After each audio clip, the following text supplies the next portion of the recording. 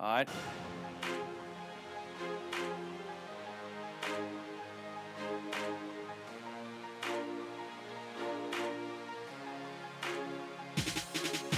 Good morning, afternoon, evening, brunch time, lunchtime, hot week in Knoxville, Tennessee time, hotter week in Gainesville, Florida time. Got a lot of heat right now in this studio time, whatever time of day it is. It's the right time for the Go Vols 24/7 podcast. Got the full crew in the house. Wes Rucker, Patrick Brown, Ryan Callahan, Grant Ramey, who is mentioned last because he's only going to be on here one segment because that's how he rolls. You're welcome, everybody. Hope everyone out there having a good Thursday morning. Of course, you could be listening to this on Thursday afternoon, Thursday evening, Friday morning, Friday afternoon, Friday evening, perhaps even Saturday morning before Tennessee and Florida kick off noon Eastern on Saturday in the Swamp. We will all be down there for what is often Tennessee's bloodletting in North Florida. Fellas, how we doing today? How we doing today? Having a good day? I was in a good mood until you started talking about bloodletting. You get Way to start out on a positive. you get a little squeamish. A little bit. It's actually been hotter in Knoxville than it's been in Gainesville this week. What about Saturday? Saturday it's only supposed to be 87 in Gainesville. That is unusual. How about Breezy. that? Wow. Well, so does that mean we're still going with our pack to wear shorts for the first time ever to cover a I Tennessee might football game? layer up. That's the first time ever I wore shorts last Nobody 3 times cares. down there. I'll probably do whatever the I never opposite. made a pact, so I'm going to wear whatever I feel like. I'll probably do whatever the opposite of whatever Ryan says. It's probably a good idea. And Tennessee needs to do the exact opposite of what it usually does down there in Gainesville, Florida. The Vols often finding ways, rather humiliating ways, to lose football games down there, and they're expected to lose this one by a couple touchdowns, according to those experts in Las Vegas. But fellas, on Wednesday night, big news for Tennessee. Not sure exactly how big, but definitely big news. Jeremy Pruitt, Tennessee's head football coach, did confirm that sophomore cornerback Bryce Thompson will be traveling with the team, and so will Jeremy Banks, which we expected. But Bryce Thompson is back from his suspension. He will be on the field Saturday. He will be warming up for the game Saturday. I don't know how much he will play, but I don't know why he's on the travel roster if he's not playing, fellas. Yeah, I mean, in the SEC for road games, you get 70. You can bring 70. Mhm. And, I don't know why if you weren't going to play a guy, you would have him use one of those spots. No, Not that you'll play all 70 Unless guys, he's a but- backup quarterback or backup kicker or something Yeah. like that, you're probably going to play. well, and or if it's a game time decision with like an injury or something, you're going to take a guy like that. Sometimes you have to take a risk, but this doesn't seem like one of those risks you would take because you're probably going to know or just know that it's not going to happen. One way or the other, you should know. Yeah, and Wes, you and I watched the defensive backs in the secondary in practice on Wednesday, and we were both like, "Yeah, he's playing." I mean, they Yeah. kind of, and I think somebody put out there on Twitter that he was with the ones. I think everybody that they're going to travel was out there going through those reps. They had like 3 guys lined up at one safety spot. Yep. including Brandon Davis, who doesn't play much ever. Yeah, he had a scout team jersey on. I think I made the joke to you, Wes, that if they were able to play with that many guys on the field at one time, their chances of winning would go way up. Yeah, that would be better than Tennessee's 5-4-4 defense deployed against LSU a couple years ago. Yeah, Kenneth George was on the same side with Thompson. So Bryce Thompson and Kenneth George were paired up on one cornerback spot, and on the other side it was Warren Burrell and Alante Taylor. So I don't know. He certainly looks like a guy that's going to play. Pruitt, I think, after sort of letting the cat out of the bag about him traveling, sort of Walk kind back. of downplayed a little bit. Said, he's not practiced. We've seen guys. Pointed to Trayvon Flowers as a guy that missed some time in preseason and didn't play well against Georgia State, as an example of a guy of saying that players that don't practice struggle in games. And so that's maybe his suggestion why Thompson may not start or may not play a whole lot, just based on the fact that he missed almost, 3 weeks of practice, 2.5 or so. And he's only been back for going on a week now. Yeah, and he made the point, which I thought was interesting and probably a pretty fair point, that we said going into the season that he was really high on Trayvon Flowers. You could just kind of tell the way he talked about him. He felt like that sophomore safety was maybe in line for a big season, and he still might be, but he really did not play well early in the season. He went into it as the starter. Theo Jackson has supplanted him, and as far as I can see, Theo Jackson's done nothing to lose that spot. But Jeremy Pruitt said again on Wednesday, this was the most, I guess, kind of assertive he's been about this situation, where he said he thought in his mind going into the season, and remember, this is a really good defensive backs coach, one of the better defensive backs coaches in the country, really good defensive mind, knows everything about the secondary. He got to spend years working for Nick Saban, who might be the best secondary coach at any level of football. And he said he thought Trayvon Flowers could be one of the best players on this team. And that's pretty strong words from a guy who doesn't use words like that very often. I mean, the way he was moving out there in preseason camp, I thought he was going to have a great year because he looked really good, I thought. Did look physically bigger, Yeah. physically better, and he was more confident. And that, you expect that from a guy who didn't spend a lot of his high school career playing football. He waited kind of until his senior year there. He was more of a baseball guy, which I can understand because that's the greatest sport in the world. But this is a guy who missed some time in camp with an injury, and then he started poorly to the season. And Pruitt said that missing time in camp was probably a good reason for that. And he's just now starting to see him look better. So this, you can't really use the transitive property too much there. But because of that, he's saying that Bryce Thompson might not be at his sharpest when he's out there.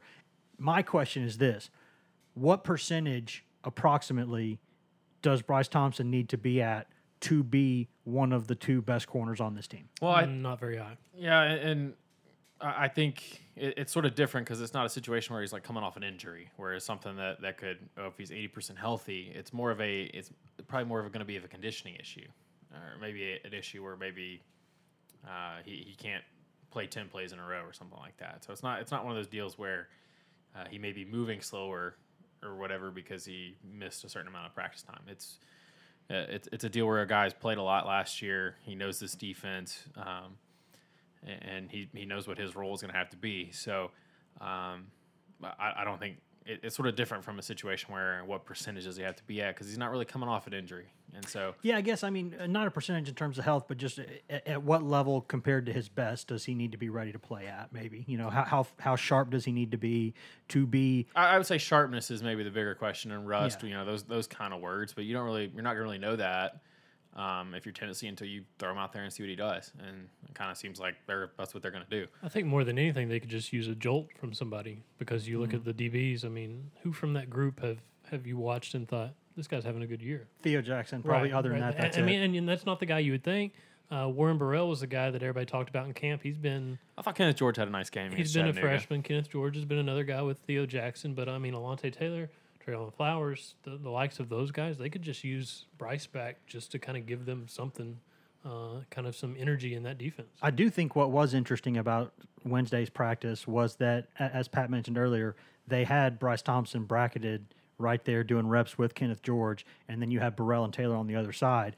And I thought, if you're going by the way they played in the most recent game, Kenneth George played a better game than Burrell did. So, maybe they broke it down and they have numbers that prove that's not true. But just from the eye test, it looked to me like George played probably a more sound game overall, and Burrell has been torched quite a bit this season, and if Tennessee had played against some better quarterbacks who could have hit more of those passes, I think he could have given up a lot of really big plays. And obviously Taylor's been erratic all over the place. He'll stick to his man like super glue for 5 minutes and then have a couple plays where you go, wait, what's he even trying to do? But I thought that was interesting to me, and that might be a sign that he really is serious, and he says he's going to play some other guys, maybe start some other guys, and then Thompson gets in the game.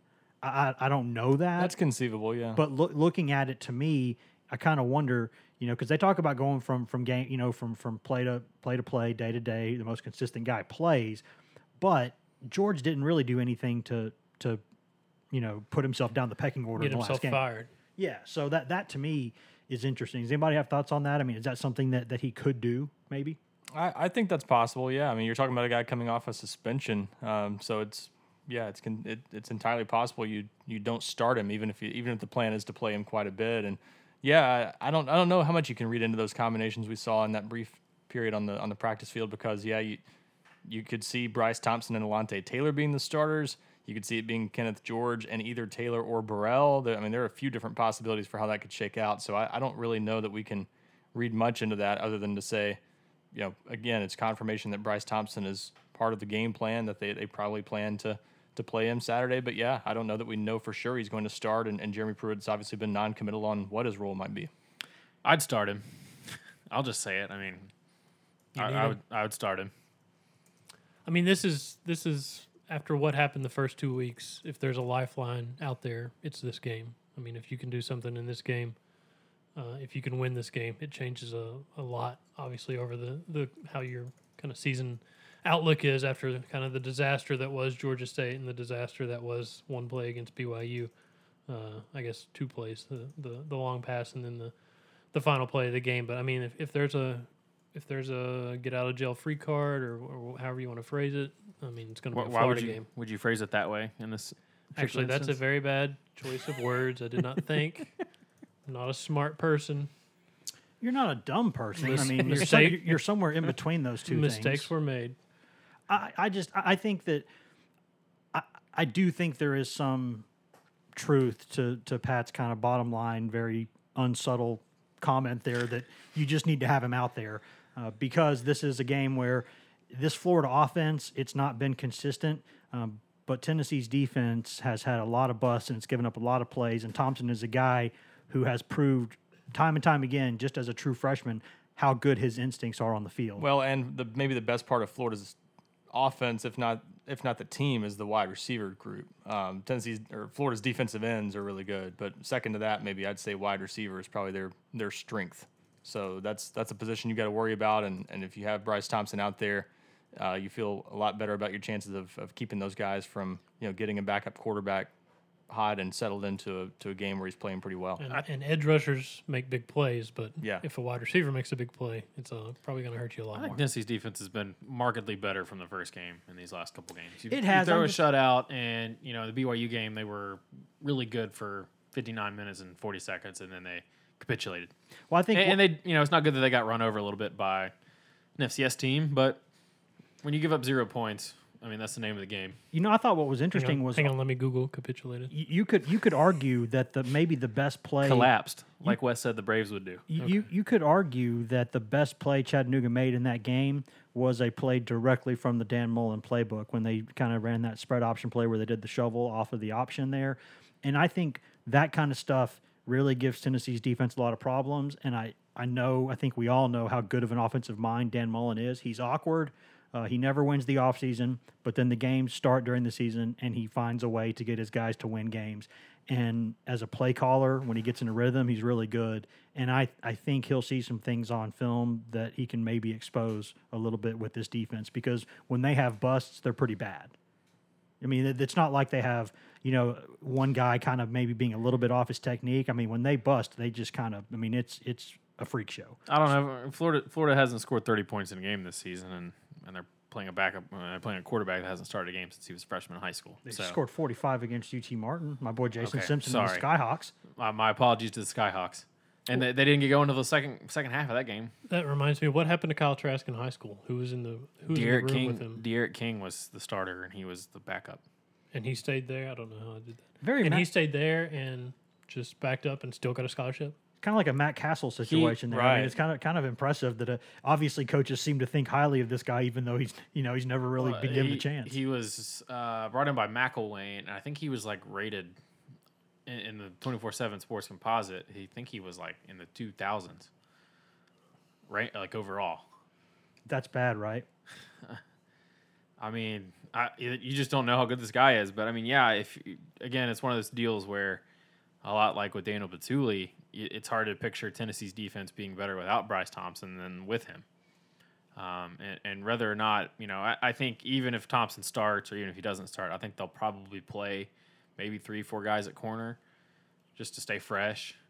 But if Thompson shows he's not, sucking wind after 5 plays in a row, he's not getting tired. If he's not, having busts, if he's not, if he's quickly back to close to what he can be, then Keep letting her rip. yeah, keep playing him. And like I said, I'd start him. He's one of your best players. I think he's served his penance for what happened based on what we know. And certainly if you do play him for Tennessee ahead of a court date, there's, on the surface, there's some risks there. But as we've talked about in the past, they probably know more about the situation than most people do publicly. And if everything I've heard leads me to believe that they feel pretty good about getting Yeah. a lot of that, if not all of it, tossed out. Yeah, and so if that's the case, then it seems more likely that you play him. He has his court date, nothing happens, and then you would look foolish if you lost this game, nothing happens, and you could have maybe played him. If that makes sense. And certainly there's the situation where they need to make sure Thompson's good to go with some of the things that off the field with him. But on the field, I think 3 games he's been suspended. He wasn't with the team on the sideline last week, and if he's not too rusty or out of shape, I think you got to play him, and I'd start him. Well, and again, they brought him back last week. Start of the week, middle of the week in practice, and we all kind of thought at the time, okay, you're probably not playing him this week, but this gives him time to get ready for Florida. So the setup all along kind of has pointed to this being a possibility. You didn't need him against Chattanooga, but you're probably going to need him against Florida. And he's had more than a week to get ready. So while Jeremy Pruitt sort of, mentioned the fact that, this guy missed a lot of time, like you said, about 2.5 weeks, Patrick, it wasn't that much time, enough to make a difference probably, but now he's had about 10 days to make up for that. So now that you've had him back on the practice field for that long, he's probably back up to speed a little bit. There still might be some rust, but he's probably ready to go. And we'll see if they start him. If they don't, I think it's just a purely disciplinary thing, and maybe for optics reasons you don't start him, whatever the case might be. But I think he's going to play if I had to guess. Yeah, because you talk about it not being like an injury, and it's not. But also, if you're not wearing pads and going through practice for a couple weeks, that does affect your conditioning. But this is his second week back at practice. They wear pads and get after it pretty hard on Tuesday every week. So I think he's had enough practices now to get out there, and they can probably tell by watching that film. They got the loaf cams up there all over the place. If he's out there sucking wind, they're going to know it. Plus, the head football coach is more or less the cornerbacks coach on that team. So he's getting a better look than anyone else out there, just what kind of shape this kid's in. This isn't like he has to look at film and then he has to ask a position coach. And, these are the guys that Pruitt's with for the majority of every single practice. So he probably has a pretty good idea whether this kid's ready to go out there and play an extended period of time or not. And also, that gets back to the original question, even if he's not at his best, is he a better option right now? And I got to think with what I've seen from these corners this season, I think it's worth the risk. Yeah, I think so. I think even if he's, not at his best, we know what kind of athlete he is. We know even if he makes a couple mistakes, he's capable of also making some big plays, and that's what this secondary needs. They first 2 games, let's not forget that before the 4 interception game against an FCS team, this team was struggling to get its hands on passes. The secondary wasn't making much happen. So a guy like Bryce Thompson, he showed last year at least that he's capable of making those plays. So even if he makes some mistakes in this game, he gives you a chance to be disruptive back there, and they need a guy like that. Yeah, and if you're Tennessee, I think your big concern based on what you've seen this year is some of the RPO stuff, some of those slants. I think some other teams, Chattanooga tried some of that stuff. They couldn't catch the ball though.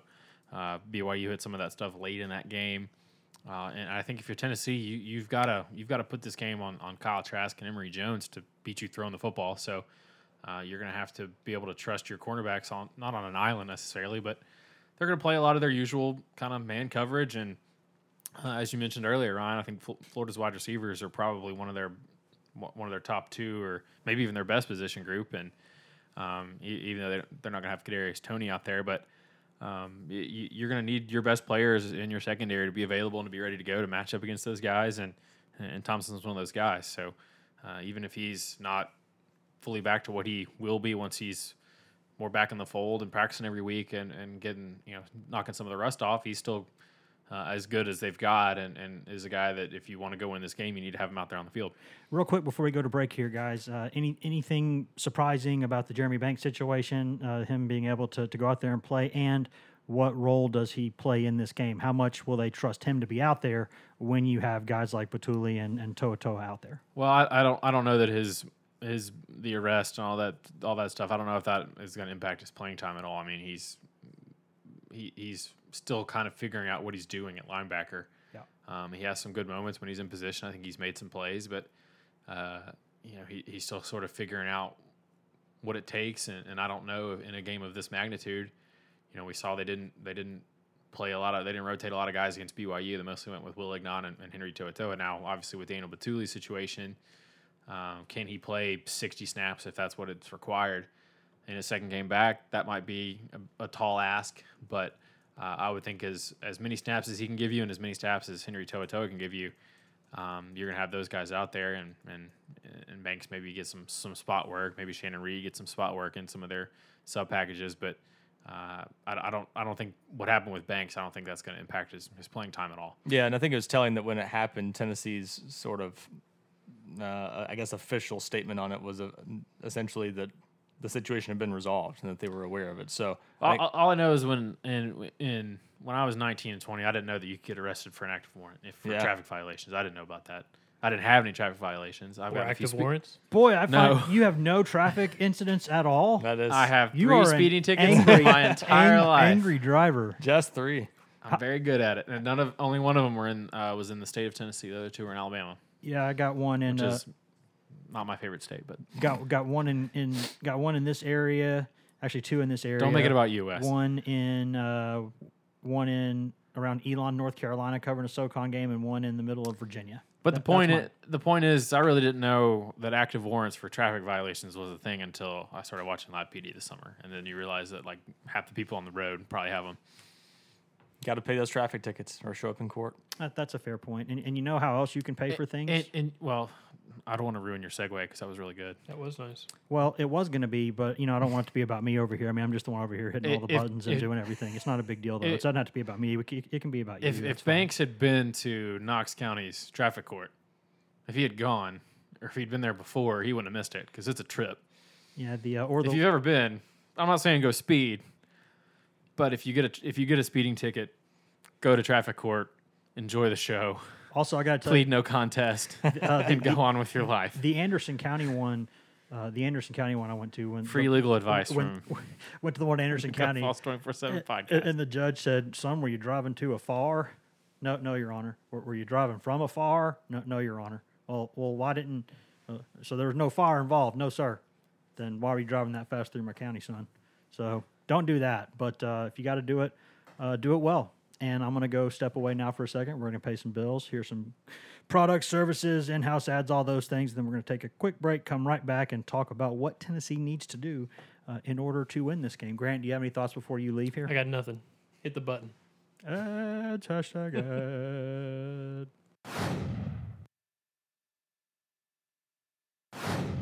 Welcome back to the Go Vols 24/7 podcast, brought to you by whatever products and services and ads, in-house ads that you just heard during that commercial break. No longer the full crew in the house. Grant Ramey had to go leave because he never gives 100% to anything in his life for any reason whatsoever. Not, But I wouldn't say not anything, but maybe lifting. That's about it. yeah. Sups. Yeah, lifting and subs. He has had some of the largest sup orders I've ever seen in terms of. Sups meaning supplements. I'm looking at his subs and I'm like, man, that's like a mortgage payment there. You're spending on subs there, guy. AKA steroids. Committed to it. Yeah, you can probably just go get steroids. Anyone at your gym. Ramey's one of those guys walking around drinking water out of a milk jug. So you're like guaranteed. Well, that guy's taking roids. Just one of those guys. Wes Rucker, Patrick Brown, Ryan Callahan, still here at Fort Rucker Studio. Hoping everyone out there is having a good Thursday morning, Thursday afternoon, Thursday evening, Friday morning, Friday afternoon, Friday evening, Saturday morning, or whatever day it is, whatever time of day it is. We're happy to be here for you. Guys, we talked about in the first segment, Tennessee getting a couple big pieces back or keeping one big piece and one moderate piece and then bringing back one really big piece there in Bryce Thompson. What does Tennessee need to do to give itself a chance to win this game? That is pretty much the entire topic of this segment. What does Tennessee need to do in order to not win the game, but to give itself a chance to win the game? Well, let's start with last season. Let's not do 6 turnovers again, balls. Yeah. Because that's a good way to make sure that the game gets ugly. That's a good one to put on the board top. Don't have 6 turnovers. No 6 turnovers, please. Yes, that has to be the starting point. They have to win the turnover margin somehow, even if it's just 1-0. Do they have to win it, you think? Just don't lose it. Yes, they have to win it, right? I'm not sure they do, but it depends on what Florida's offense. I'm not surprised you're being contrarian right now. I'm not being contrarian. I just don't know how good Florida's offense is. I'll tell you why they need to win the turnover battle. Why I think they need to is because in most games this season, I think when you break it down, people always talk about offense versus defense, defense versus offense. Special teams is 1/3 of the game. And they always say that. It's not technically 1/3 of the game, but it's a decent chunk of the game. And most weeks against most opponents, Tennessee will be better than its opponent on special teams. Tennessee has a good punter who maybe is starting to become a really good punter to kind of keep that punter U tradition going. Tennessee now has an absolute certified weapon at kicker for the first time in a little bit, a guy who you feel pretty confident anytime he goes out there to kick a ball, and he's been a guy who's kicked a 51-yarder in the swamp before. So you've got those two guys. You've got a dangerous kick returner in Ty Chandler, and you've got a dangerous punt returner in Callaway, and your coverage units are pretty good. So Tennessee, and you got a kickoff specialist who puts it through the end zone every time, except for the one he kicked out of bounds last week. But in general, Tennessee is going to be better than its opponent most times on special teams. This is going to be one of those weeks where Tennessee might do very well on special teams and it be a draw, because Florida is very, very, very good on special teams like it usually is. Always has some dangerous return guys. Former Vol, Tommy Thompson. Are you Tommy still Townsend. Tommy Townsend. Are you still a VFL if you leave Tennessee and go to Florida? I don't know if you. It's a VF 1 year. But do you get VFL status No. if you leave for an SEC East rival? I don't think so. I think Eli Wolf does. I don't think Tommy Thompson does. You're saying that because he's your ninja. Yeah. Well, and You're jaded. And because he expressed sympathy for his former teammates struggling to start the season. and he's gone somewhere where they're clearly taking better advantage of what he can do. So I mean, Ooh. Jeez. Look at the numbers. That's just a numbers argument. You know, for whatever reason, he was a guy that Tennessee staff really liked him as a kid. He was one of the leaders on the team. Heck, they took him to SEC media days, but they didn't throw the ball his way very often. Maybe that's because Jeremy Pruitt, the first time he saw him, thought he was a team manager. Probably not the best start. You know, probably not the best way. You know, they say you can't make don't get a second chance to make a first impression. That one could have been tough. Bottom line, I think we can agree that Townsend probably doesn't. But punter and kicker, Florida very good there. Florida always dangerous in the return game. Florida has some good coverage guys. So this is going to be Tennessee is 1-2, but is 3-0 in terms of winning special teams battles. This one might not be that way. So I think Tennessee probably does have to win the turnover margin to have a chance to win this game. Because Thank you for agreeing with me. That's taking a pretty big chunk of the game that's normally in Tennessee's column, and that's maybe removing that. So I think that's huge. But that's the very first thing. Good thing. We're going to write that down this list. Don't turn it over 6 times. Maybe don't even turn it over half that much. Maybe not even 3. Maybe stop at 1. I would just say in general they need to not either. It needs to be one of two things. You either need to not lose the turnover battle by much. It needs to be 2-1 or 3-2 if you're going to lose it. Or sometimes even if you lose even if you win the turnover battle, sometimes your turnover ends up being the most costly and the most timely for your opponent. Tennessee needs to not do what it usually does, which is make the worst possible play at the worst possible time at Florida. They need to not turn it over in their own end and give Florida an easy score. They need to not, lose at the last second the way they did the last couple of times down there. But I think that's the main thing. Even if Tennessee only commits 1 turnover, if it's a fumble return for a touchdown, it might be way more costly than 3 Florida turnovers. So just don't pee down your leg is what I would say, essentially, is what Tennessee often does at the Swamp, and avoid that. I think the other big thing they need is Jarrett Garantano has to have one of his, what I'm going to say, at his best games. Because Jeremy Pruitt talked about his starting quarterback on Wednesday and said, I've seen him at his best. When he's in a groove, he's pretty good. They need that Garantano to show up Saturday. If they get the Garantano that played against Georgia State or BYU, Tennessee's not going to win, and they'll probably lose by double digits. They need a guy that's out there that's making throws, accurate throws, getting rid of the ball, getting them in the right plays, not holding the ball too long and taking sacks when they don't need it. And they need him to basically, I don't want to say be a distributor, but I think Tennessee has a potential advantage in this game with its wide receivers against Florida's secondary, given the state of Florida's secondary currently, because they got some guys banged up. They're thin. And if you're Tennessee, you should be going into every game thinking your wide receivers can be a matchup problem for the other team. So he needs to be able to get the ball out to those guys and take advantage of those guys. Now Tennessee's offense has to do some things to help him. They can't be in 3rd and 10 all day because that's when Florida's pass rushers will tee off, and that'll put some of those tackles in a tough spot. But You just took my number one thing, by the way. But Garantano has to have – he doesn't have to play as well maybe as he did against Auburn last season, but he has to be able to make enough throws and enough plays and take care of the ball. If he doesn't play well, Tennessee's got no chance, regardless of all else. Yeah, I've got 3 things on my list. So this will be for like 10 minutes you'll talk. No. What is with this attitude today? What is with I'm this? feisty. All right. Somebody's got a case of the Wednesday, Thursdays. Here is what I think is the list. Number one on the list for me in this game, don't turn the ball over. We've talked about that a lot. We got it. don't We're have to- we good. don't have to We're do that. done. So we talked about that. Let's Number go home. two, this is just as important for me. If you're Tennessee, I don't care how you get there, but you need to have your third down yards to go average no higher than like 6. Because if you're sitting there with an average third down of 3rd and 7 or longer, if that's your average third down, Tennessee is screwed in this game. Because, and what does that mean? Run the ball well enough, keep them mixed up early, do not have false start and holding penalties. You have got to find a way to make third down manageable, because if you're Tennessee and you have a manageable third down situation, you have the threat of play action. You can mix it up. You can keep Florida guessing. You can take a couple of shots. You have a much, much, much better chance in just about any game, but especially in this game. Because down there, it's going to be loud, so you know there's going to be some procedure penalties on offense. You know you're going to have that. You don't want it, but you know you're going to have it. And you're going to have some, a defense throwing some different looks at you, and probably going to have some guys coming free and probably going to hit your quarterback. If Tennessee's in 3rd and long for a majority of the day, Tennessee absolutely cannot win this football game. I don't think it's possible. And then number 3 is Jarrett Garantano has to manage this football game. It would help if he played really well. That would be ideal, but he can't play bad. If they set the table for him, he's got to eat. He's got to throw the ball on time. He's got to throw the ball. And you know what he's got to do? He's got to give his this is probably one of the worst Florida secondaries Tennessee's going to see. It just is. And one of its better players is a question mark going into this game.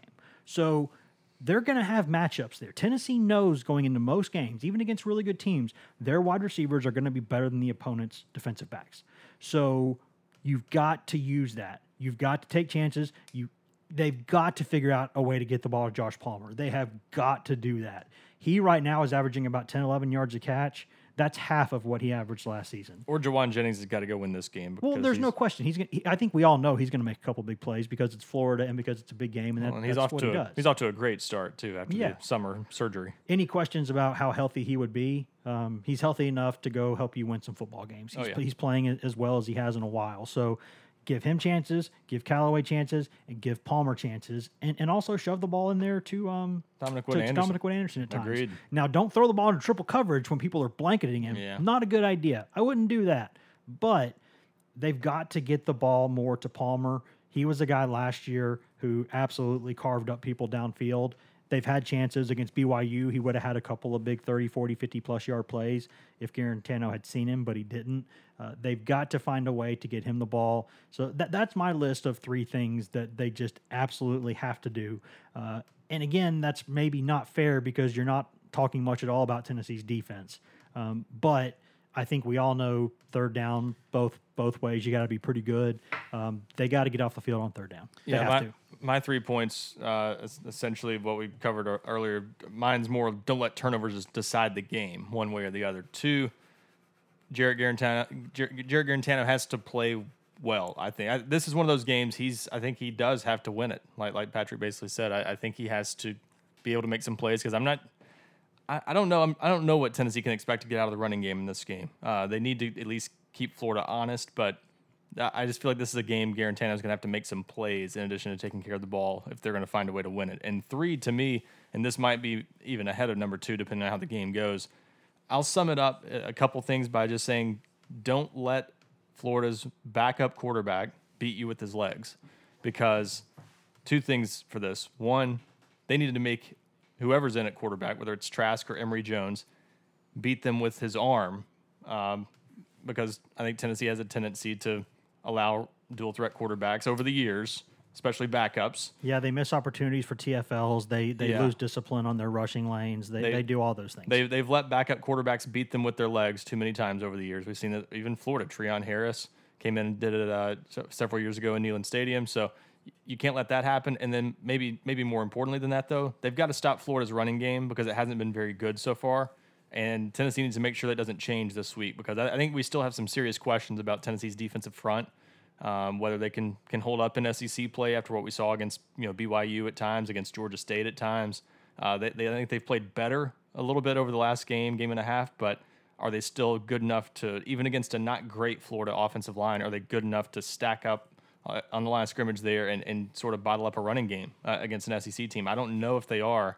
And if they are, that's going to... They've been pretty good about keeping people from just running right Yeah. over them. It's been when people have had misdirection and gotten to the edge, they've had problems. Yeah, and they've got to they got to be able to defend all of that. Florida's got enough speed to hurt them on the edges, but either way, I think they've got to keep Florida's running game in check because that's the key for these Florida quarterbacks. Whoever's in there, they need to get a running game going consistently to help those guys. If they don't have that at their disposal, I think those backup quarterbacks are going to be challenged quite a bit. And Tennessee at least has some players in the secondary who can make them pay if they make some bad throws. If I'm Tennessee and I'm Jeremy Pruitt and Derrick Hensley, I'm saying I'm licking my chops going into this game because you got a quarterback and Kyle Trask hasn't started a game since he was a freshman in high school. We talked about it earlier. He was behind De'Aaron King, who's now at Houston at a high school in Texas. I think Manville was the name of it. Yeah, yes. He's got maybe 60, Manville. maybe like 40 career pass attempts around there. Texas would be the state to have a city called Manville. No, Manville, right? Manville, yes. VEL. Like anvil. Yeah. Like the thing that that Roadrunner tries to get or is trying to dodge from Wile E. Coyote. Yeah, it was Manville, right? No, not VILLE. It's VEL, right? Yes. That's still how it's pronounced, right? I don't think so. All right. Anyway. Y'all are interrupting my point. It's You making know me mad. Texas, you Sam Houston over there? Yeah, if you're Tennessee in this game, you're going against a guy that's not started a game since he was a freshman in high school, and he's a fourth-year player. And Emory Jones has thrown, I think, 20 passes in his career. I'm making these guys beat me throwing the ball. If they make plays throwing the ball to these wide receivers, and they win the game, you tip your hat. I'm not gonna let these. You got to put the game in those guys' hands. Yep. Now, the disadvantage for Tennessee is you have very little film of both these guys because they really haven't played a whole lot. For Trask, outside of mop-up duty, he basically played about the same amount of time against Missouri last year. Looked pretty good, but that was a game Missouri was, I think, winning pretty convincingly at that point. And then the other night against Kentucky, when Kentucky didn't really come after him, it seemed like they were content to try to keep everything in front of him. Played some zone. Yeah, I think they felt better about their discipline on the back end, though. I thought they felt like they could do that. Yeah, and they were playing with a lead too, and so you're trying to keep everything in front of you, not give up a cheap big play to the backup quarterback. And so, if you're Tennessee, and we've heard Jeremy Pruitt talk about it, and we've seen him coach here for a year, he wants to be aggressive. They blitz BYU all night, and I would expect them to do the same on Saturday afternoon. I would expect them to bring pressure from different places. Yeah, he's not comfortable on Bring his the heels. linebackers. Yeah, he's not comfortable. He said that's a big reason they lost to Georgia State and played so poorly defensively is because they played on their heels in that game. I don't expect them to do that with these two guys, and I do expect Florida to bring in Emory Jones because, I mean, if you're Dan Mullen, he's a smart football coach. He knows what to do. He probably watched the Georgia State film and said, hey, they ran a lot of options, a lot of zone reads. Tennessee really struggled against it. We can do some of that stuff with Emory Jones. Maybe that'll get our run game going. But if you're Tennessee and Emory Jones is in the game, put 8 guys in the box, put 9 guys in the box. Yep. Put one guy on whoever's receivers. You got safety, go. You got the tight end. Another safety's got the running back. And everybody else zero in on the quarterback. I mean, it shouldn't be complicated. Now, as you pointed out, Ryan, it's been complicated for Tennessee against some of these backup quarterbacks in the past, and they make them look good for Florida and for other teams. But having unknowns makes it tougher. yeah, I sometimes. mean, and Tennessee has basically no film of either of these guys. Yeah. However, if I'm them, and I'm not, and they know more football, they forgot more about football than I'll ever know. But I'm just saying you got to put the game in these two quarterbacks' hands. These guys haven't played a lot. They haven't seen a lot. They've looked good in moments, but if you make them beat you and they beat you, okay, you tip your cap. Yeah, but you're not going to let Florida run the ball for 250 yards and the quarterback go 11 of 15 for a couple touchdowns and 180 yards. You know, you need to make Florida beat you with these two guys that haven't played a lot. Yeah, I think if you're Tennessee, offensively, I think you're going to see a lot of kind of safe, conservative throws on first down because if they feel like they're not going to be able to kind of line up and just run for 4 or 5 yards on first down plays, they're going to have to stay ahead of the sticks, and to do that, you're going to have to gain yards on first down. So I think you're going to see maybe a lot of those kind of quick throws to Wood Anderson, to Jennings, to Callaway, guys like that that may only get you 4 or 5 yards, but they keep you ahead of the sticks and they give you a chance to do some play action stuff later. Now, if they can go run the ball, that's great. That's ideal. But if you can't do that, and I'm not sure they're going to be able to consistently run the ball against Florida, plus they have matchup advantages with their pass catchers against Florida's secondary. So they have a chance there to make some big plays, but it's going to be hard to make them because those guys that Florida's got coming off the edge, I know Zuniga's not able to play, but Greenard's a good player. And he's a guy It's who Grenard. he is a guy who is going to go out there and pin his ears back. And this looks like the kind of guy when Tennessee plays Florida that just obliterates the quarterback for 60 minutes. You can't do that. You got to stay ahead of the sticks, and that's why you have to either run it or you have to be smart with your passing on first down. And I'm going to say one more thing that did not make my top 3 list, but if I could expand it to So it's a 5, top it would be 4. on there. We have not mentioned this name yet, and we need to. Darrell Taylor. Darrell Taylor has got to be big game Darrell Taylor. He has to be. The guy who just dominated against Georgia and Kentucky last season, played well against Vandy and Mizzou a little bit. He's a guy, he's got to go out there, and if they're going to put a lot of pressure on the quarterback, he's going to have to be the one doing a lot of it because I don't know how much they're going to trust a guy like Crouch in this game. But when he's in there, he's usually making things happen. But do you trust him in that kind of environment yet? I don't know. I do, yes. But you know if you're Darrell Taylor, you know you're going to get double teamed. You know you're going to get chipped. You know that's going to happen. But you have to do what great edge rushers do and what they've done for years now. You've got to get through it, and you got to go make a play. You know what? People double teamed Derek Barnett all the time. They threw 3 guys at him sometimes. And you know what he did? He split those guys. He got around them. He still made plays. And if you're Darrell Taylor, some people think that he has a chance to be a first-round draft pick this season. Going into SEC play now, he needs to show that.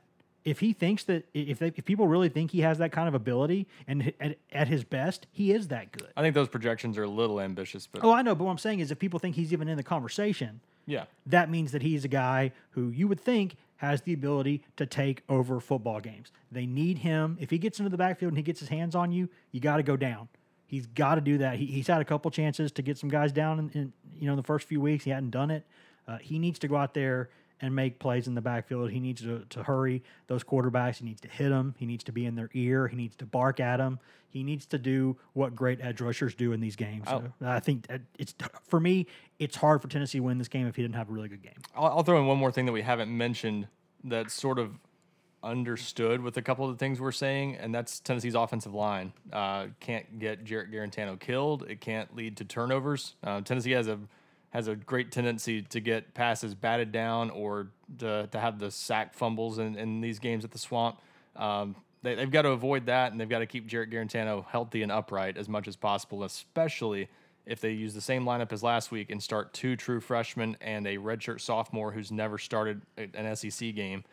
Those guys going on the road for the first time, Wanye Morris, Darnell Wright, Kayron Calvert, that's a little bit scary, and especially against a group that has this good of a group of edge rushers. Florida has 16 sacks, most in the SEC, although 10 of those came against a Miami team that has a pretty shaky offensive line to open the season. But still, that's a very good defensive front they'll be facing against Florida, and especially on the road, they've got to be composed and play pretty well for young guys playing on the road for the first time. Yeah, if you're Tennessee, you have to control that front 4 because I think you could make a pretty good argument. You could make a pretty good argument that the best thing to do against Jarrett Garantano is not to blitz him, but to sit back. Yeah. And make him make good decisions against zone defenses to beat you. Because except he really struggles to feel the pressure sometimes, and you can get to him because he holds on to the ball too long. Well, and I'm sometimes. saying if you're Florida and if you can get pressure with just your front 4, then you can still sit back and you can protect those defensive backs that are not very good. You can protect them with some zone stuff, and you can not leave them exposed one-on-one all day long. But if you can get pressure with that front 4 and you're Florida, you probably feel like you're going to win this game. Yeah. But, if they're not able to do that, if they have to blitz to get some pressure, then that exposes potential big plays down the field. So that's why this game is so intriguing. And that's why I think I'm not going to sit here and say that I think Tennessee has a great chance to win this game because I don't know that I believe that. But I do, if I'm being honest here, this is not an invincible Florida team. This is not, last year I didn't think it was a top 10 team. It ended up there. This season, I don't think it looks like one yet, but, they know how to win. Give them credit for that. But Tennessee has some matchup advantages in this game. Tennessee should not go down there and lose this game by 30 points. It just shouldn't happen. It should not happen.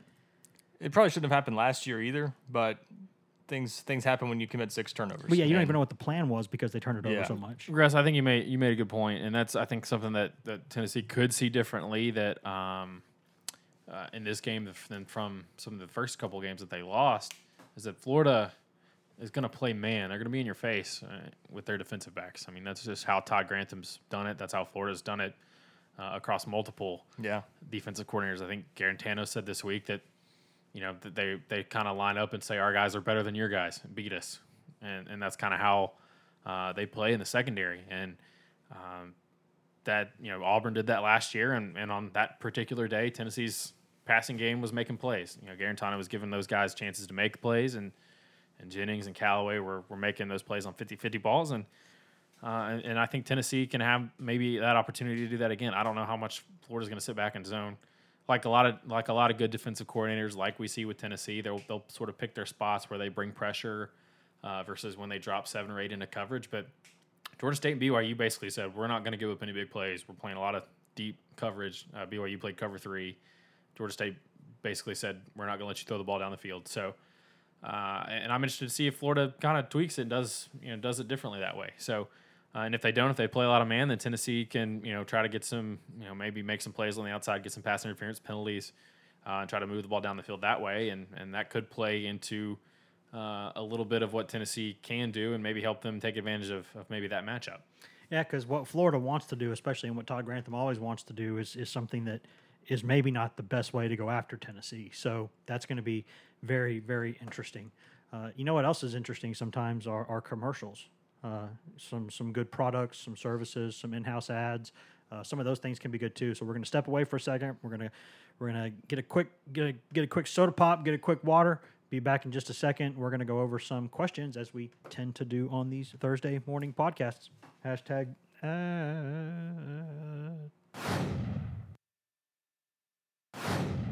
Welcome back to the Go Vols 24/7 podcast, brought to you by whatever products and services and ads you just heard just a second ago during the commercial break. Don't have the full crew in the house anymore. We only had Grant Ramey for one segment today. Grant bailed. Because 33% effort is about, I think that's what his life story, his memoirs could be titled 33% effort, the Grant Ramey story. I think that's probably a fair way to put it. But Wes Rucker, Patrick Brown, Ryan Callahan still coming to you from Fort Rucker Studio. Hope you're having a good Thursday morning, afternoon, evening, Friday morning, afternoon, evening, Saturday morning, whatever day it is, whatever time it is. We hope you're having a good time listening to us today. Do we have As some always, questions? We have a bunch of questions, guys. So we're going to have to go a little bit quick here. You were afraid we weren't getting any, and now you've been bombarded with them, haven't you? Yeah, I was worried. At first, I saw the list here this week, and I was like, guys, this isn't good. This isn't enough. This isn't enough. So I threw it out to social media too. But then after giving some gentle prodding to the good people at Go Vols 24/7, our wonderful, wonderful subscribers, they have come through again. First question here from Vol for Life 94, longtime listener, first podcast appearance. Good start. After seeing Mike Leach's epic response to which Pac-12 mascot would win a fight between the mascots, I was wondering which SEC team would win a battle royale. Also, which mascot in all of college football would you choose if everyone got one mascot to pick for a fight? Wow. Great question. I'm having to think about this. Yeah. The SEC has lots of tigers and lots of bulldogs.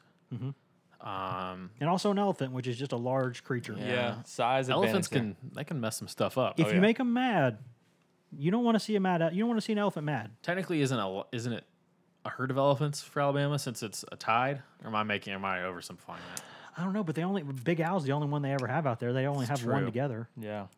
you know. And here, I'm gonna tell you one other one. And what is an Aggie? I'll tell you one that you don't know. Agricultural person, I Yeah. guess. But I'll tell you one that doesn't need to be not, overlooked. Not an Aggie. You don't want to overlook the Razorback because those They're mean. Those big mean feral pigs are Yeah. not something to mess with. They can mess you up.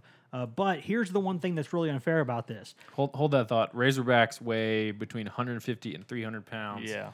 Elephants weigh up to 13,000 pounds. Yeah. So Yeah, but you know how they were able to kill Achilles, right? They put an arrow through his Achilles tendon. what does And Achilles have to do with any of this? You didn't let me finish. If you're a Razorback and you go kind of for the elephant version of the Achilles, can you fell the beast by going right for the Achilles? I don't know. I'm just Is- thinking out loud. here. Is a gator quick I don't enough think- I to don't deal think- with an elephant or a tiger? Any of those? They can go underwater and protect themselves Yeah, from a lot of those things. but that doesn't want to fight. That Here's just sorta- where it's not fight. Now, I love blue tick coonhounds. I love them. I think they're great dogs. In fact, we have one at the farm, Cooper the Wonder Dog. He's one of the best dogs that we've ever had. Love that guy. In fact, we had some, donkeys, some jackasses to protect the cattle. But Hey, family podcast. man. that's that's the name of the animal. But Cooper's done such a good job keeping things away from the cattle that we were able to sell a lot of them because Cooper does such a good job protecting the cattle himself. But if Tennessee gets to take the rifleman, that is a guy with a gun. And a guy with a gun can bring down an elephant. pretty much puts us atop the food chain in terms of for human beings here. So I'm thinking that if Tennessee takes the rifleman, Tennessee probably wins because he has a rifle, he can shoot them down. It's true. Now, in terms of all of college football, that's a great question. If it were Mario Kart, you would go with UC Santa Cruz's Banana Slugs, because if you're playing Mario Kart, you don't ever want to run over those banana slugs, man. You don't want to. You don't want to do that. I think of what about anything that has to do with the devil? Yeah, Texas Tech. Supernatural powers. The red Sun Devil? The red Raiders though. Blue devils. The Red Raiders, a dude on horseback with a gun. That's and someone Yeah, who but is devils are supernatural and probably immortal. probably. And there's no. No, well, we're getting into some theology. I don't think there's any teams now. I know Elon used to be the Fighting Christians, but I don't think there's any like fighting gods. I don't think. What about hey, Michigan State with the Spartans? I mean, the Spartans were hard to mess Yeah. with. You give, 300 of them held back And the Trojans. waves and waves of armies. So, What about a green wave? Just wipe everybody out. ooh, yeah, that's true. I mean, if you have like you're talking about a potential tsunami there, like that's Cyclones. It's pretty dangerous. Cyclones, hurricanes. Yeah. But that's tough, man. To pick just one. What about a golden hurricane? That sounds more powerful than a regular hurricane. What's the difference? I'm I not don't sure. know. I'd love to know the history there. Not enough to look it up, I guess. But Yeah, I mean, internet.com probably would be able to tell us. But Yeah. I don't know. I think Patrick's probably right there. Something like a Sun Devil would be probably pretty hard to deal with. yeah, That would be my guess because you're getting into the supernatural at that point. Good question. We'll probably not have any more questions where we take as much time as that one. But Vol for Life, Yeah. that is an excellent question. And Great debut question, and thank you for listening to the yes, podcast. you're someone clearly who should ask more questions. And because that was fun, like a Mike Leach presser there. Another question here from BGO Snow 151. What is keeping Theo from winning as many rings with the Chicago Cubs as he did in Boston? Oh boy. ooh, Oof. That's a good question. Right now, I think that a lot of people think it's Joe Madden that's the problem, but They needed a manager. I think this year one of the biggest problems has just been they've been hurt too much. Right now they're trying to compete for a playoff spot, and they've got Mago's out, Rizzo's out, Kimbrel's out, Russell's out too. I mean they're banged up right now, and they have the highest payroll, so there's no real excuses. But they've kind of been banged up all year long. I'll give you two things: complacency, Possible. because once you win a World Series, you're never quite as hungry again. Especially when you bring one to a place like Chicago and a place like Yep. Wrigleyville, where you're a walking god for the rest of your life. Yeah, and all those guys were young when they won it. Those core players, so that has to have at least a subconscious impact on them, I think. And two, pitching. I think it's been sort of their Achilles heel for a few years. Like they've got good pitching, but it's not elite. And when they have injuries, it becomes a problem. So I think, like you said, injuries are an issue this year, but just in general, what's kept them from winning a title over the last 3 years, I think it's those two things. It would be nice if Darvish would Yeah, pitch I mean, consistently it's well a big enough for the contract money that he's made. But He's pitched better lately, but his second question here was, how shocked would y'all be? I don't get to chime in on the Cubs. Oh, go ahead. please do. I was I about just- to say something nice about the Braves, but I'm probably not now because you're going to take the floor. Go ahead. I was just going to say that the Cubs they just don't want to lose to the Braves in the playoffs, so they're just tanking. They just don't want any. If I could make a list of things in my life that made me the happiest, it was much crap as I've had to deal with y'all all year long, all of you people, and not just Pat, and not just Pat, not just Grant. There's also a lot of Braves fans in our 24/7 Sports Network. Our good friend Tim Watts at Bama Online, huge Braves fan too, and they get on group texts, and I used to have a lot of respect for the Braves because I covered them for just a little bit. Was just really impressed with the organization. They're first class in every way. But y'all have made me sort of hate the Braves now because of your Good. actions this year. So in my life, Your hate fuels us. if I could make I swear that the Cubs winning the World Series would still be the best potential, thing for any year. Number two it would be the Cubs getting to the playoffs and eliminating the Braves. So y'all have to shut up for a while. That would make me so happy. Well, it's not going to happen this year because the Cubs probably aren't going to make the playoffs. Hey, related to this though, if the Cup, kind of what I was saying with the complacency thing, if they don't, let's say they don't make it past the wild card game this year. Let's say they either make the playoffs and get The wild card game, aka the Dayton of the Major League Baseball playoffs. Say they immediately get knocked out, or they don't make the playoffs at all. Do they have to consider breaking up that core, at least trading one major piece? I would say get a new manager. Well, you still have Bryant for another few cheap years, so you're not going to do that. Yeah. You'll get murdered if you trade Rizzo, so you're not going to do that. You'll get murdered if you trade Baez, so you're not going to do that. I don't know. I mean, they're not going to get a huge return for Schwarber. They're not going to get a huge return for Russell because of his past. You know, Yeah. they're not going to. I think the answer is probably not. I think you'd go with the new manager and upgrade the pitching some in some different places, but it's an interesting thought. Yeah, that's true. And they're already spending a lot of money, but they have money to spend, so they shouldn't have a problem there. Another question. We knew he was going to emerge. Blake Digits with a question. Which position group is most important for Tennessee to pull an upset? I'll stop you right there. Quarterback. Quarterback. I think it's close between quarterback and offensive line. I'll say quarterback because the offensive line. Yeah, remember like when this rivalry was at its height, it was always whoever ran the ball better Right. won the game. I think Tennessee had more rushing yards in both of the last games down there and lost. And maybe think even that's right. and maybe even in 2016 too. I don't remember the numbers there, but 2015 Dobbs and Hurd ran all over him, and in 2017 John Kelly ran all over him, and it didn't matter. It's fair. So I'm going to go quarterback. I'm with you, Wes. Plus, I don't want to agree with Ryan because he's Ryan. That's true. You sit here and you try to run your mouth at me, but then you look at the other options in this room and you go, I have no choice. And you know what? I'm a little bit offended that I don't care that you're offended. considered the least bad solution in here for you. And you know what? I feel like I'm better than that. I don't feel like I deserve that. You're always offended. So Question. I was going to say, just to add to that, I did say going into the year, I think for this team to be because I thought they'd win 7 games. For them to do that, I thought Tennessee would need Garantano to win a couple of games for them. I don't know what their best case scenario for their win total is now after what happened at the start of the year, but I still believe that this is the kind of game they do have to have Garantano win it for them. and I would say the defensive line is probably more important than the offensive line because they can't let Florida run the ball. Another question here. Here's one from Jordan Maiden. Had a couple of good questions. Do y'all think every time Emory Jones is on the field, someone will spy him? That's question one. Question two. I spy him with like 3 guys. I would make sure that you have it. I mean, I probably would have a spy. Hold on, do we think he's a bigger running threat than Trask? I thought Trask was a pretty good runner last week. He is, but I think Jones is a better athlete probably in terms of just pure running. Seriously, though, here's another question. How much PT do y'all think Jeremy Banks gets after showing out last week? I don't think he gets a ton because I think their best chance to win is with Batuli and To'oTo'o in those 2 spots. Agreed. That's where I think he'll play, though. He'll definitely play on special teams. Probably go try to kill guys punting, kill guys that are trying to down the punt. And maybe they'll give him the ball in some short yardage situations. There you go. Hashtag wrinkles. Some Wild Banks, Wild Memphis. Question from Loud Proud. In practice, why do you think they do thud? Why do the guys do those thud drills to where one player jumps and the other thuds him? That guy jumps. Why does he do it? If you see the linebackers do this a lot. Yeah. And I think basically it's because you can go back on film and you can still see technique when they're doing that. Because if you do that, but then you finish, that would be like a tackle. But they do that because it kind of softens the blow, but they can still see what the technique is for the guy doing that. The technique is wrapping up, running your feet, hat placement, where you those kind of things. Yes, something that Nigel Warrior needs to do a little bit better because he still tries to obliterate everyone instead of just getting them on the ground. Makes for really good highlights sometimes, but also can occasionally get you burned. Question from Haynes62. What he does this every week.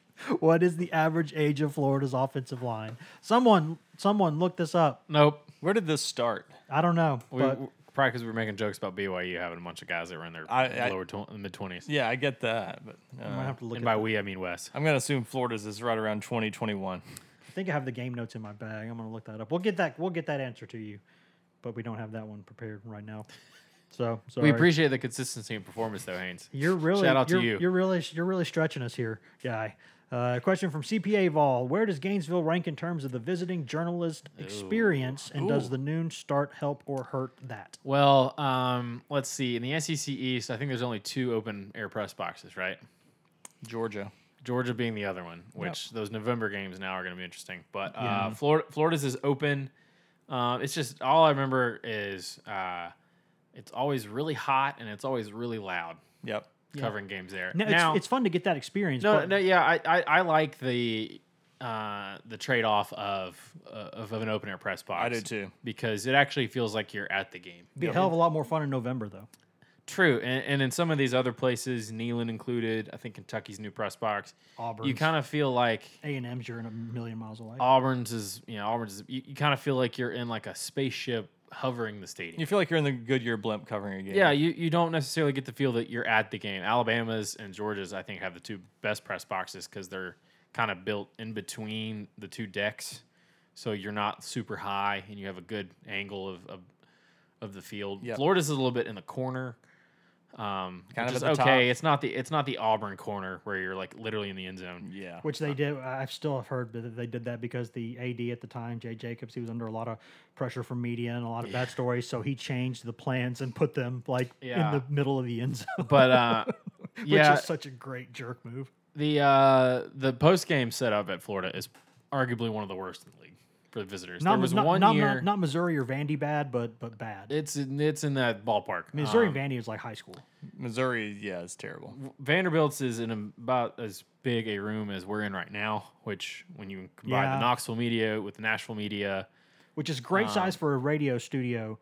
yeah, And you can put a couch in there too, but not so much for putting dozens and dozens of reporters in. To the point that they often just have the player interviews outside in the end zone. yeah. Missouri is just like in a corner. Like the team's packing up. They're changing that It's, though. it's They're it's so it's cold because Tennessee plays there in Yes. November. Yeah, why not Florida later in the year, and Missouri earlier in the year? well, they're Why- changing for at least for 1 year. Missouri in early October or late September, and Georgia in November. Yeah, but the Florida post game setup, there was 1 year, I think it was the Nathan Peterman game year, where they were redoing some stuff, and we were in like a team meeting room. Yep. I think it was the Peterman game, and it was air It conditioned, was, leather yeah. seats. It was really nice. Yeah. And then ever since then, it's been in like a storage shed area, where there's no airflow whatsoever. You're right outside the locker room. does get a little stuffy in there. It gets very stuffy in there, and this is the nature of Tennessee's last two losses. Everybody's just pissed off.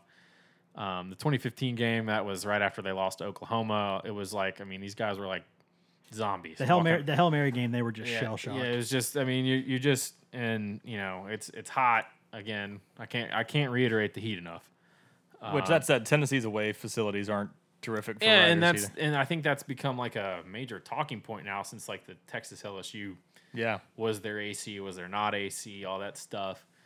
I guess that's been a talking point is the status of visiting locker rooms, much more than maybe the post game for media. I don't Yeah, know if nobody anybody cares about Nobody media. cares about that. But yeah, and to get from the press box at Florida to that little area, you're navigating through the concourses. Yeah. It's a little tricky.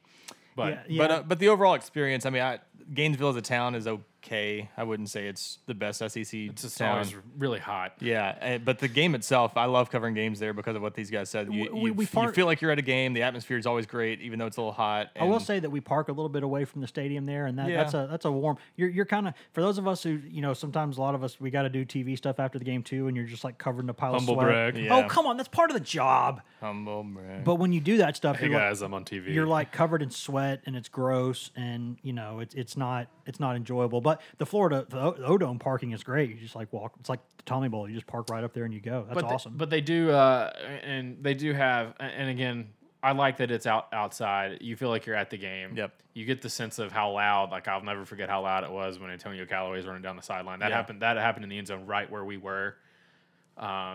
And so the end zone for the Hail Mary was the same one. So Yep. you get a good view of that if you're up there when that happens. Like when that ball was halfway to the end zone in the air, I said, that's going to be caught. Yeah. So, and they do have a big room where so you don't have to like afterwards you get back up from interviews, you can go inside and sit in the air conditioning and watch other games and work. Yeah, that is nice. I actually wait. Doesn't you talked about the open air press boxes? Doesn't State have one too? State may have one of those that is State has the Inside, Concourse outside. it's dual. Yeah, it's like this- it's like Georgia's kind I of. was talking about the East, Yeah, in I'm the talking about the East, it's- stadiums we go to every other year. Yeah, just Florida and Georgia in the East. That's fair. Here's a question from Raphael, hopefully named after one of the Teenage Mutant Ninja Turtles. And always my second favorite one behind Donatello, for what it's worth. Is Tennessee a 1-loss team, 2-loss team, or a 0-loss team if Bryce Thompson had played in all 3 games? Ooh. I think I'm going to say it maybe 3-0. I really think it's possible. I'll probably say 3-0 as well. I mean, But I hate to put it that way, but yeah, I mean, I think they're at least 2-1 and maybe You 3-0. could make the case that if Thompson's playing, Alontae Taylor isn't on the field to have his bust. Right. Or Burrell's not, I don't know. you know, or you can let Burrell come to the bench if he's been getting run by as much as he has to. I say 2-1. I definitely don't say 3-0 because I don't think he's the reason they lost. I don't think corner's the reason they lost any of those games besides the Taylor play. The Georgia State game was just, I don't want to say it's an aberration, but it was just one of those things where I don't know that one player made a difference. It was just such a from the top to the bottom catastrophe. Yeah. Georgia State coming out and scoring to start the second half just changed the game. And I'll point this out because Does that happen if they can't hit passes because he's out there? I don't know.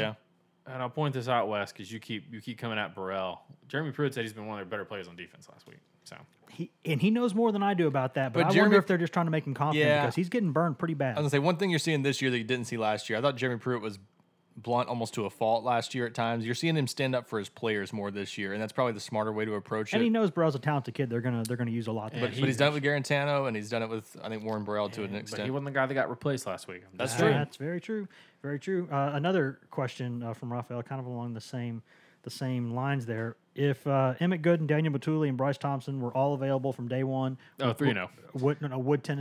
would Tennessee be favored to win this game? No. At Florida? No. No, They were a 17-point underdog in the summer when this first opened on some of those Vegas sportsbook lines. So I don't think they would be, but I think probably closer. Florida's slow start to the season and Trask, I think it would be a single-digit line if Yeah. all 3 of those guys had been able to play the whole time. But And even at 3-0, Tennessee, I mean, people wouldn't have thought much of the BYU win probably because BYU probably loses to USC, honestly, if Tennessee beats them. Who knows how that changed BYU's season. So I don't think Tennessee would look very impressive even at 3-0. So You can't assume well, that, though. two things. One, True.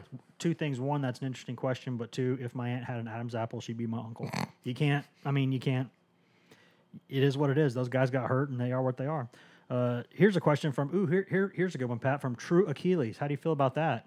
It's Achilles, I say however I want to say. not it. Achilles. Are you like now the governor of words that come out of my mouth? Yes, when you say Apparently. them wrong. Well, you. What's the keep saying- question? I don't even care now. I'm just offended. What's the question? He goes, I was in attendance for both the Georgia State and BYU games. Looked like a completely different team that the Vols put on the field. From last year until now, how much greater is the player development from, say, the coach, formerly known as Lyle? Who are players that have developed the most from last year to this year? Love the podcast, GBO, and go Braves. Well, yes, go Braves. Yes. I can't say that enough. I can hear it too much, though. It's just, who have they developed? Is he so he's talking about like Butch's players, the holdover players? How much are they developing Maybe just players any player compared to the Butch years? maybe just any player who was here last year. I think he's asking. I mean, who's- they're taking guys like Theo Jackson and Sean Schamberger and starting them, and Latrell Bumpus is making some plays. He's doing more. He's done more in 3 games on the defensive line than he did in 2 years on tight end. Bumpus is a good example, I think. They need more from those guys on the defensive front, but 2 sacks in that game. Certainly he made an impact there. K'Ron Calvert on the offensive line. Calvert's a guy that they really liked him from the start. Like since they got here, they thought he could be a really good player. They made Austin Pope a pretty good blocking tight Yeah, end. Pope has really kind of does the dirty work, doesn't get a lot of pub for it. And this staff has bulked him up too a little bit that the previous staff didn't really care to. This staff has wanted him to be bigger, and that's helped him. yeah, certainly a guy that was. I mean, he was playing receiver at CAK, wasn't he? Yeah, and so essentially. Batuli is a guy that Pruitt talked up quite a bit earlier this week, saying that you invest 2 years of basically since they got here about making him sort of the guy in the middle. Yeah, he was a good player when they got here, but they've made him a smarter player, Yeah, and he's and really good at lining up the defense and things. and that's not to say he's turned the corner and is an all world player, but he's Right. a guy that they've been grooming him to sort of be what they had at Alabama in terms of kind of being the extension of the staff and so And hey, Greg Emerson, I'll give him a shout out too. I Yeah. mean, that's a guy that was just, I think, probably coming off a bad injury last year, and A lot of that people had written affected him him. off. Yeah, we weren't sure what to expect of him going into camp, and then he's become a starter for this team. So Should we throw Tyler Bird on there too? He's so frustrating because you watch him practice. Like the other day, he made they were running routes, and there was a pass that he very easily could have caught with two hands, but he just and he's a right-handed kid, just sticks out his left hand, one hand, brings the ball in, and just kind of cradles it and keeps running really fast. And you're like, why are you not? Yeah, but- where is this, man? Yeah, but I mean, you just for a guy like that, I think it's good that he, there was so much. He's a bust, and when's he going to transfer? All this stuff with both him and Wasting a Phil's scholarship. all that stuff, and he's had a better attitude about it than some of the people that probably criticize him. Yes. And he's said, "Hey, I'm gonna play on special teams. I want to be on every." He and Phils and me, both those kids have been kind of high class, high character kids the whole time. And I remember talking to you about this, Wes, after the Chattanooga game, is looking at some of what some of these guys in the NFL are doing. Guys like Jalen Reeves-Maybin and Emmanuel Mosley, they'll play more snaps on special teams than on defense, and they'll get 25 snaps on special teams some games. And that's a great way to make an impact, and so he's a guy that's doing that, even though he's not catching a bunch of passes or playing defensive back. Now this guy, he did ask, True Achilles did ask, who are the two players that have developed the most from last year to this year? I'm going to say maybe to this point, Bumpus and Calbert.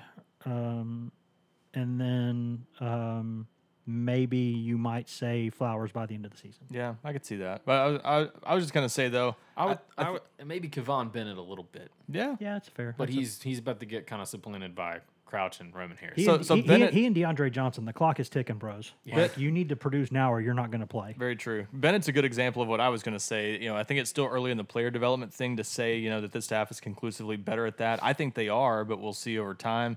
But I think the biggest thing this staff is doing better than the previous staff in some ways is maximizing its talent and putting it in the best positions because you've seen them move around guys to their best spots and get their best players on the field. The old staff recruited Alontae Taylor as a wide receiver. This staff tried him as a wide receiver and quickly said, you know what?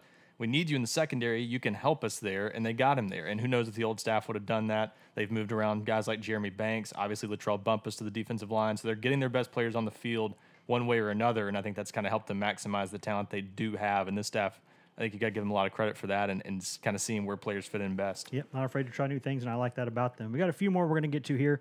JP Vols 18. Does Tennessee's defensive line play well enough to give Florida's young O-line some problems? I think this is a matchup Tennessee needs to win to have a chance. I think they can at least force them to a stalemate because Tennessee's defensive line and Florida's offensive line are both struggling. To be blunt, It's weakness on weakness. yeah, so you don't know what's going to happen. The irresistible force, the immovable object. Except it's the opposite of those things. Yeah, it's like what happens when, the opposite of that happens. I think they have a chance there. I'll say this: I think it's a concern. I think it's a legitimate concern. And this is when I saw the Georgia State and BYU games. I said this is the thing that makes you think if this season was to go downhill for Tennessee, I think this is going to be the reason it does as much as anything because they looked like a defensive line that might be capable of being pushed around by some SEC teams. And Florida's probably not the team that's going to do that best, but they're still talented enough that you worry about it a little bit in this game. So I think Tennessee can stop the run, but I just wonder if it's going to take putting 7-8 guys in the box all day to stop the run because that defensive line is just okay. Question, here's a good basketball question from Gaffney VFL 89. So if Jaden Springer does commit to Tennessee, which by the way, more and more people are starting to think it absolutely will happen.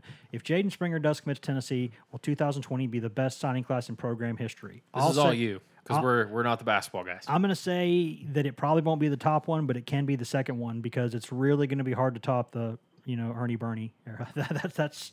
That's going to be hard. At the time, based on rankings, wasn't one of Bruce Pearl's classes really high too? Yeah, Ramar Smith, Duke Yeah. Cruz, all those guys. Yeah, that was Now a bit. they probably, you could argue they didn't live up to those rankings in a lot of ways, but they had some really highly ranked guys in that class. They did, but Cruz was never maybe a great NBA prospect because of his size. Yeah. So there was some. And whatever class Scotty Hobson was in, I don't remember who else was in that one, but he was a big this time one, this prospect. one would be like 3 top 30s basically. That's I don't know that they've ever done that. I mean, but you could probably say the Ernie and Bernie stuff is up there. Next question, a couple from Polly Rules. I was hoping to see more from Jarrett Garantano in the UTC game to show how they have confidence in his ability to make reads and throws.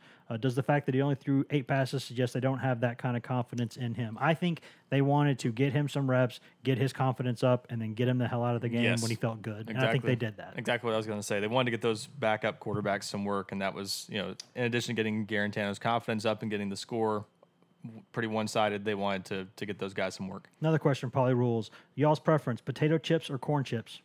Oh, Corn chips, because you can put them in cheese dip. Tortilla chips. I was going to say if tortilla Doritos on their own are better than any other chip ever made.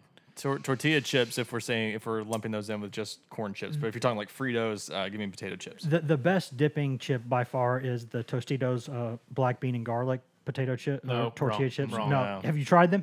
Santitas, $2. Those are good. Get on my Telling level. you, if you see the the Tostitos black, and they don't as far as I know they don't give us any money for the show, but I'm telling you that their black bean and garlic chips are great, unless we have a sponsor that also makes tortilla chips, I in was which gonna case say. theirs is the best that's ever been made. Polly Rules, another question, a couple more from him, and then we got one from the social media machine. Had Lane Kiffin stayed at Tennessee after year 1, what do you think would have happened to Tennessee football? They would be in a better place than they are right now. Probably. Natties. One of the Multiple. One Just of kidding. one I of the don't know. ultimate what ifs, isn't it? Yeah, I think that staff would have made some noise. They would have probably gotten in a little bit of trouble, but Tennessee would have been able to skirt around it a little bit, and they would have not had the decade that they've had recently. They would not have had all the attrition that followed. That's one of the underrated things that happened as a result of all that coaching change for a couple of years. They had some guys that were signed and there for a year and then left because the guys that took over didn't like them as much or they didn't feel as comfortable with that staff. So that would have helped, and that would have kept them a little more on track. I'm not fully convinced they would have won big the way a lot of people were, but they would have at least been solid. I think they would have had, at least an 8 or 9 win season and done okay before, maybe some inevitable trouble found them. To another one here from Polly Rules, his last one. What's your go-to restaurant in Knoxville? There's a few for me, but the one we probably end up at more often that's among our favorites is probably Hard Knocks. Love the pizza. Why do you have to get the same one? Why would you do that to me, Ryan? Why? I'm Why? sorry. Why? Because it's good. That was my answer. My wife and I frequent Smoky Mountain Brewery. That's where we had our first date, sort of by accident, because we were going to go somewhere else, but the wait was too long. Because she thought she was going to go out on a date with a handsome guy. Right, no. Great wings. I'm very picky about wings, and that's pretty much the only place I'll get them. I like all And their beer is really good, too. all drums extra crispy. Pretty big fan of that. I will say my favorite place in Knoxville, we just don't get to go there as often because it's a tough place to get in sometimes, is still probably Stock and Barrel. If you're downtown Yes. for a game, it is worth the wait if you can deal with it. Agreed. And any breakfast all day place is always high on my list Yeah. because Waffle House. I'm a breakfast eating machine. Also, Stock and Barrel now in Nashville if you're a Middle Tennessee listener. It's definitely not as good in Nashville. The hate is strong. The hate is strong. Here's a good question. We had a couple from the social media machine that we need to get to because I'm not going to throw it out there and then ignore them. I think we had one from someone who's known throughout Tennessee media circles. I think the Feels Like 98 fella had a question about. Let me see. Make sure I've got it absolutely accurate. Have you ever seen anything like the past 15 years occur to another tradition-laden program? When you Is say it 15, we're saying 15. Are we saying you're going back to 2005, which I guess I think you get the gist of his question for Yeah. basically the past decade and change. because I was going to say we've seen some similar downturns at other programs for about 10 or 12 years, and that's where I think Tennessee is right now. I don't really lump in 2005 to 07 as much because they bounced back from that one bad year, and 06 and 07 they were pretty good and played for another SEC title. So I consider this 08 on, and that's you're at year 12 now. So I mean that's comparable to what's happened at places like Nebraska. USC, I don't know how long theirs was, but you've had some other programs that have taken turns like this for at least a decade or so. So I don't think Tennessee's quite into that range yet, but it's getting pretty close. So To- if they to don't, me, if they don't get out of this soon, you'll be saying this is about as long as any tradition-rich program has had. Yeah, because I don't put SMU in that mold. I mean, but they did. I mean, you talk about a program just getting shellacked. I Well, mean, they died. Yeah, they were killed. Had That to was go literally- had to go away for 2 years. Yeah. That hurt. But the only one I can come up with, because Alabama's mediocre decade, they still won the West. They still played in a couple big bowl games. It wasn't nearly that bad. Oklahoma never had it quite that bad for this What long. about USC, like late 90s? Yeah. USC went through some rough years, but not for this long a period. Yeah. There's only one that I can find that has been through anything like this for a sustained period, and that is the LSU Fighting Tigers. LSU, when you look at basically all of that whole kind of Mike Archer, Curly Hallman, Jerry DiNardo era, basically everything until Saban got there at the turn of the century was bad. I'm gonna read you LSU in the 1990s. So actually, we'll start with 89, 89 through the 90s. 4-7, 5-6, 5-6, 2-9, 5-6, 4-7, 7-4, 10-2, 9-3, 4-7, 3-8. That's horrendous. That's basically what Tennessee. That's worse than what Tennessee's been for the past. That's what, 4 years of 4 wins or fewer? Yeah, that's bad. That's That's bad, rough. bad. So And Tennessee hasn't even had that. They've had 1 4-win season as bad as it's gotten. So then we can see clearly what you have to do to turn that around. Just go hire Nick Saban.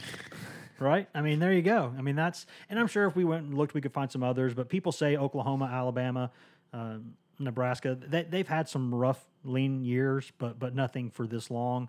But LSU certainly has. That would be the one that I would go with. You know what, though? A lot of those situations, that's the way you get out of it. You got to just hire the right coach. I mean, it doesn't happen gradually, but it doesn't happen overnight either. But hiring the right coach will make it happen really fast sometimes. Did Nick Saban lose to UAB early on in his LSU tenure? I don't remember that far back. It sounds. I think they lost to UAB. They had a bad They loss. beat Tennessee the next week in that Yeah. overtime game Yep.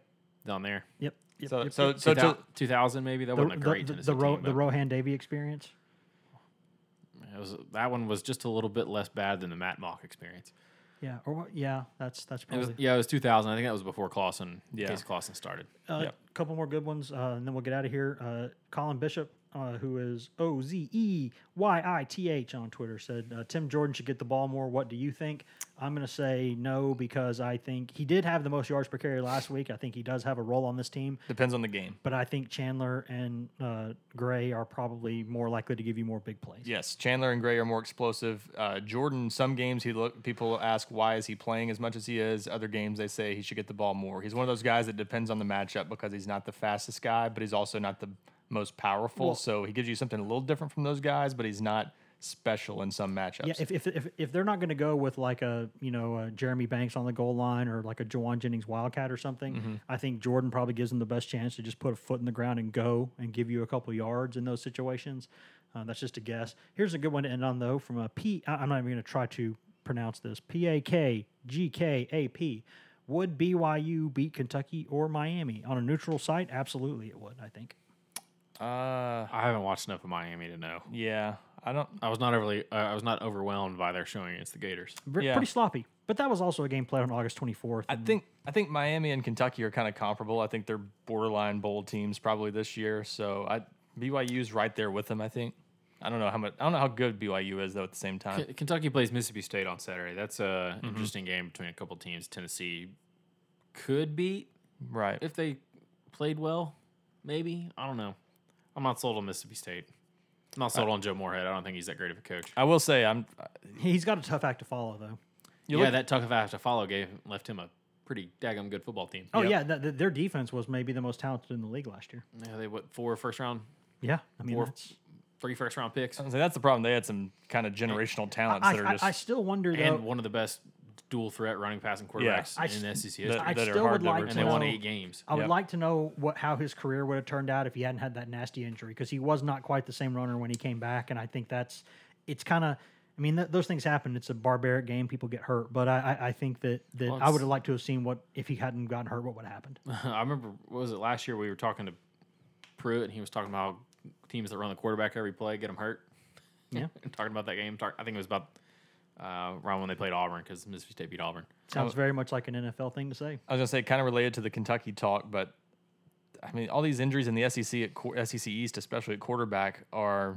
You look at Tennessee's schedule now, and you see more opportunities than I think you did at the start of the season. And we need to mention this too. Kudos to Vanderbilt's not very good either. kudos to Garantano for showing some class there, and because he usually goes off social media during the season, but he came back to make that post about And Franks because they they're are friends, yeah. and You know, there are certain things about playing quarterback in the SEC level that unless you have also done that exact same thing at that age, you cannot understand the pressure that's on them. So that's why those guys have a fraternity. Basically, that's why those guys are that close, Well, and they because get they're just, other people just don't understand what they have to go through at that age. And they get to know each other at events like the Elite 11 in high school and at the Manning Passing Academy, things like that. So that helps too. They get to spend some time together in the off season, and quarterbacks kind of they run the same circles with trainers and things like that in high school and even in college sometimes during the off season. So I think that's a good place to leave it. Thanks for the questions as always this week, guys. We really appreciate that, and we try to do that on every Thursday morning.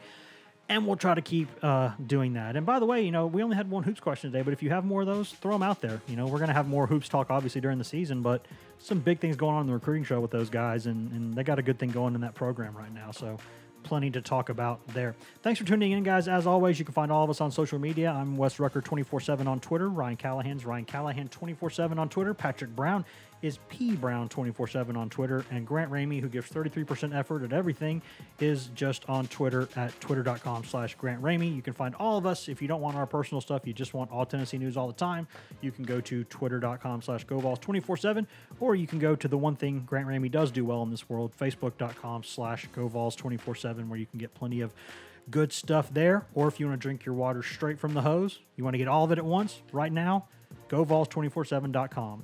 It's this podcast in written form and much more extensive, 24 hours a day, 7 days a week. You can get right now a 30% off deal.